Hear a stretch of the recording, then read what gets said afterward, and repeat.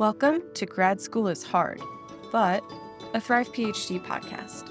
I'm Dr. Katie Peplin, and this is a show for everyone who's doing the hard work of being a human and a scholar. We'll talk about why some of these things are so hard, and how that difficulty is showing up for you. Each episode has practical strategies to experiment with. Just because it's hard now doesn't mean it always has to be. The biggest and only sale of the year is happening at thrive-phd.com. Check the link in the show notes for more information. Who among us hasn't said, I'll do that tomorrow, or push something off until next week when the feeling of freshness is back, or maybe started to plan earlier than maybe is necessary for a new year where everything is going to be fresh and clean and will be the best versions of ourselves. One of the reasons that all of those coping mechanisms are so powerful and common, I have them, you have them, lots of people have them, is because we all, on some level, really like a reset. We love a new chance. We love a chance to start again. We love a clean and fresh slate. So let's talk about resetting as a grad student this week. What makes it hard, and things that you can do to make it easier so that you don't need to wait for a new year, a new month, or even a new day to make some progress. Let's get into it.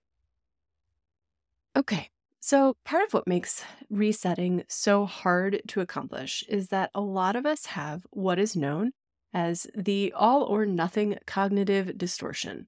Now, I'm not going to get into CBT here, but I think this concept is really useful, and it's one that I see in myself and my clients all the time. If we can't do all of it, we're going to do none of it. If we can't have a perfect 8-hour workday, what's the point of even starting to work at all? You know, that feeling where unless we're going to do it all, and maybe even do it perfectly, well, we might as well just sit on the couch and watch Netflix. I'm not knocking Netflix here. Goodness knows I've watched my fair share of it in the last few weeks. But this sense of all or nothing becomes so tricky because if one little thing gets off track, if we lose focus, if we get distracted, if an unexpected task comes up, then there can be this really loud, blaring alarm in our brain that says, you're off track, you're unfocused, better wait until you can start again. Some of us hear this alarm more loudly than other people. But many of us have it, and that's what drives us to that sense of, I'll try this again tomorrow. Tomorrow's a new day. It's not bad. It's just one of the patterns. Another thing that makes resetting so difficult, especially for grad students, is that there's never enough time to do everything that we want to do. And so if there's never enough time, why would we spend even a minute of it restarting, refocusing, resetting, or caring for ourselves in a way that makes us get a fresh start? We should just keep pushing. So if your habit isn't to abandon ship at the first sign of distraction, maybe your habit is to chain yourself to your desk and say, okay, no matter what, I'm going to push through this, even if my focus is dropping off, if I'm getting distracted, if I'm bouncing between task to task, I'm going to keep staying here because I don't have enough time to do this as it is, and every second that goes by, I'm wasting it. So I don't have the time to stop and start again. I only have the time to keep going. Some brains have more trouble with transitions than others. Let's be real. This is one of those hard things that shows up differently and has different degrees of difficulty depending on who you are, what your brain is doing, and what your life circumstances look like. If you are a neurotypical person who works in an office and loves the gentle accountability of everybody else working when you are also working, then maybe resetting or staying on task in the first place isn't one of your problems. Feel free to skip the rest of this episode and come back next week. But if you are a person who really struggles with transitions, maybe you have some executive focus challenges that make it difficult for you to pick something to work on in the first place, then resetting can feel like adding more transitions, a notoriously difficult spot in the day for you, into your schedule on purpose, which, like many of these strategies, can feel really counterintuitive. No matter how this difficulty is showing up for you, whether you need resets often or only occasionally, let's dig into the questions that help you narrow down how this is showing up for you and what you might want to do about it. Question 1. What does distraction look like on you? How does it show up in your behaviors, your emotions, your patterns, your habits, maybe your browsing history? What does distraction look like? And how do you know when it's happening? Question 2. What do you imagine that focus looks like? How close does that come to what your data suggests about what focus looks like on you? This is another way of asking, what are you expecting focus to look or feel like? And what does it actually feel like for you in your body? I know many people who feel that focus should look like working on one task at a time. And for their brains and bodies, they get a lot done bouncing between 3 projects at once. So, what's the difference between what you imagine and what you actually experience? And lastly, what is your most common reset interval? Are you a new day person? Maybe a new week, a new term, a new year? What do you consider the marker of freshness where you get an automatic chance to try again? For our experiments this week, I am sharing 3 of my favorite things that you can try that might help making that reset during the day a little bit easier to accomplish. Experiment number 1 is something that I call a soft reset. Soft resets happen naturally throughout the course of your day, all of the time. If you think about what a schedule for a kindergarten class looks like, there are usually different activities, they last a certain amount of time, and there's some chance for the students to transition between them. Maybe it's a clapping of the teacher's hand, maybe it's a cleanup song, but each one of those moments of transition offer our young kindergartners a chance to transition between tasks on purpose. You can make a soft reset work in your life by doing that same thing, marking the transition between one task and another.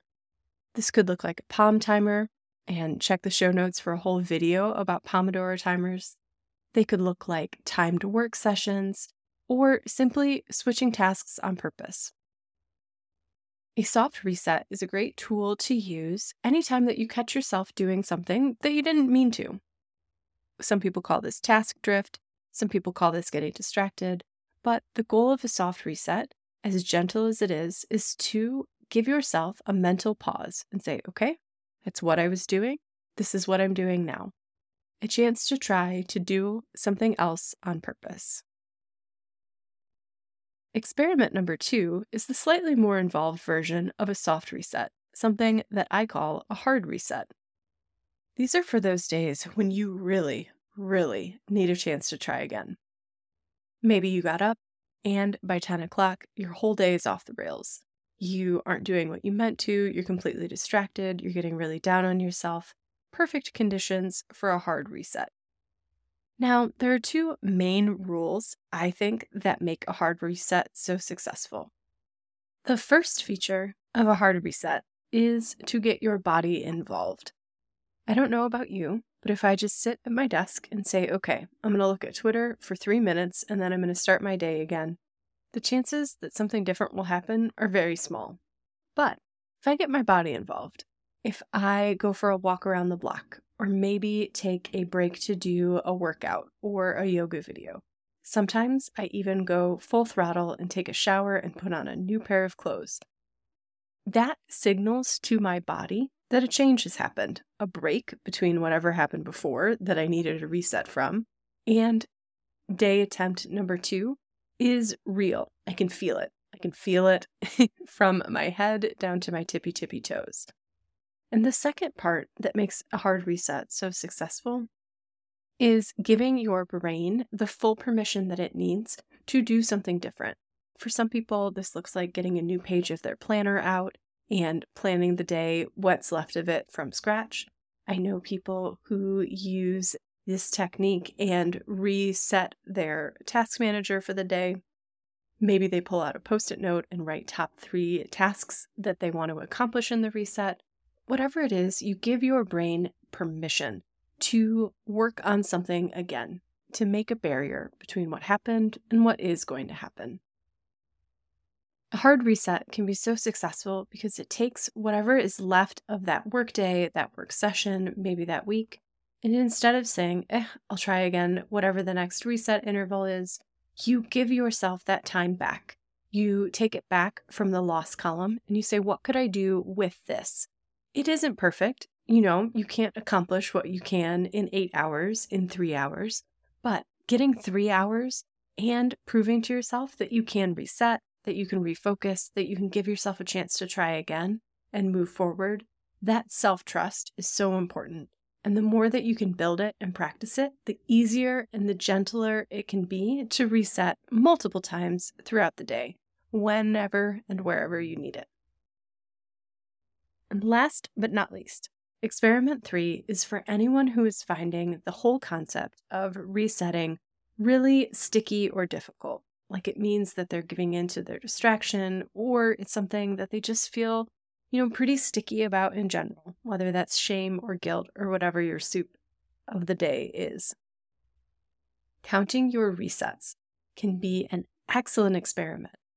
This builds on some of the gamification techniques that we talked about in a previous episode, linked in the show notes, but the idea is that rather than tracking your palms or giving yourself a sticker for every 50 words that you write, you track the number of times that you reset over the course of the day or the week.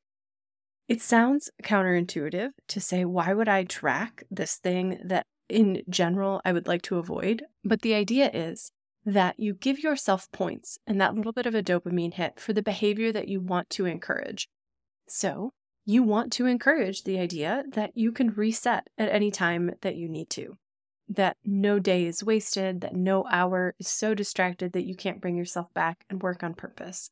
So you count the number of resets. You aim for 50.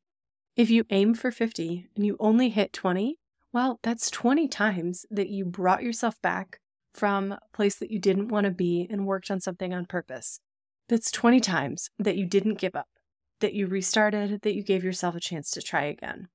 You're counting the behavior that you want to encourage, which both makes it less shameful to do it and makes it easier and more fun to hit that reset button, to hit it quickly and gently. So much of the way that I talk to myself and the way that I work with my clients changed when I stopped thinking about the goal of all of these strategies as never getting distracted or always staying focused or having these perfectly consistent work days.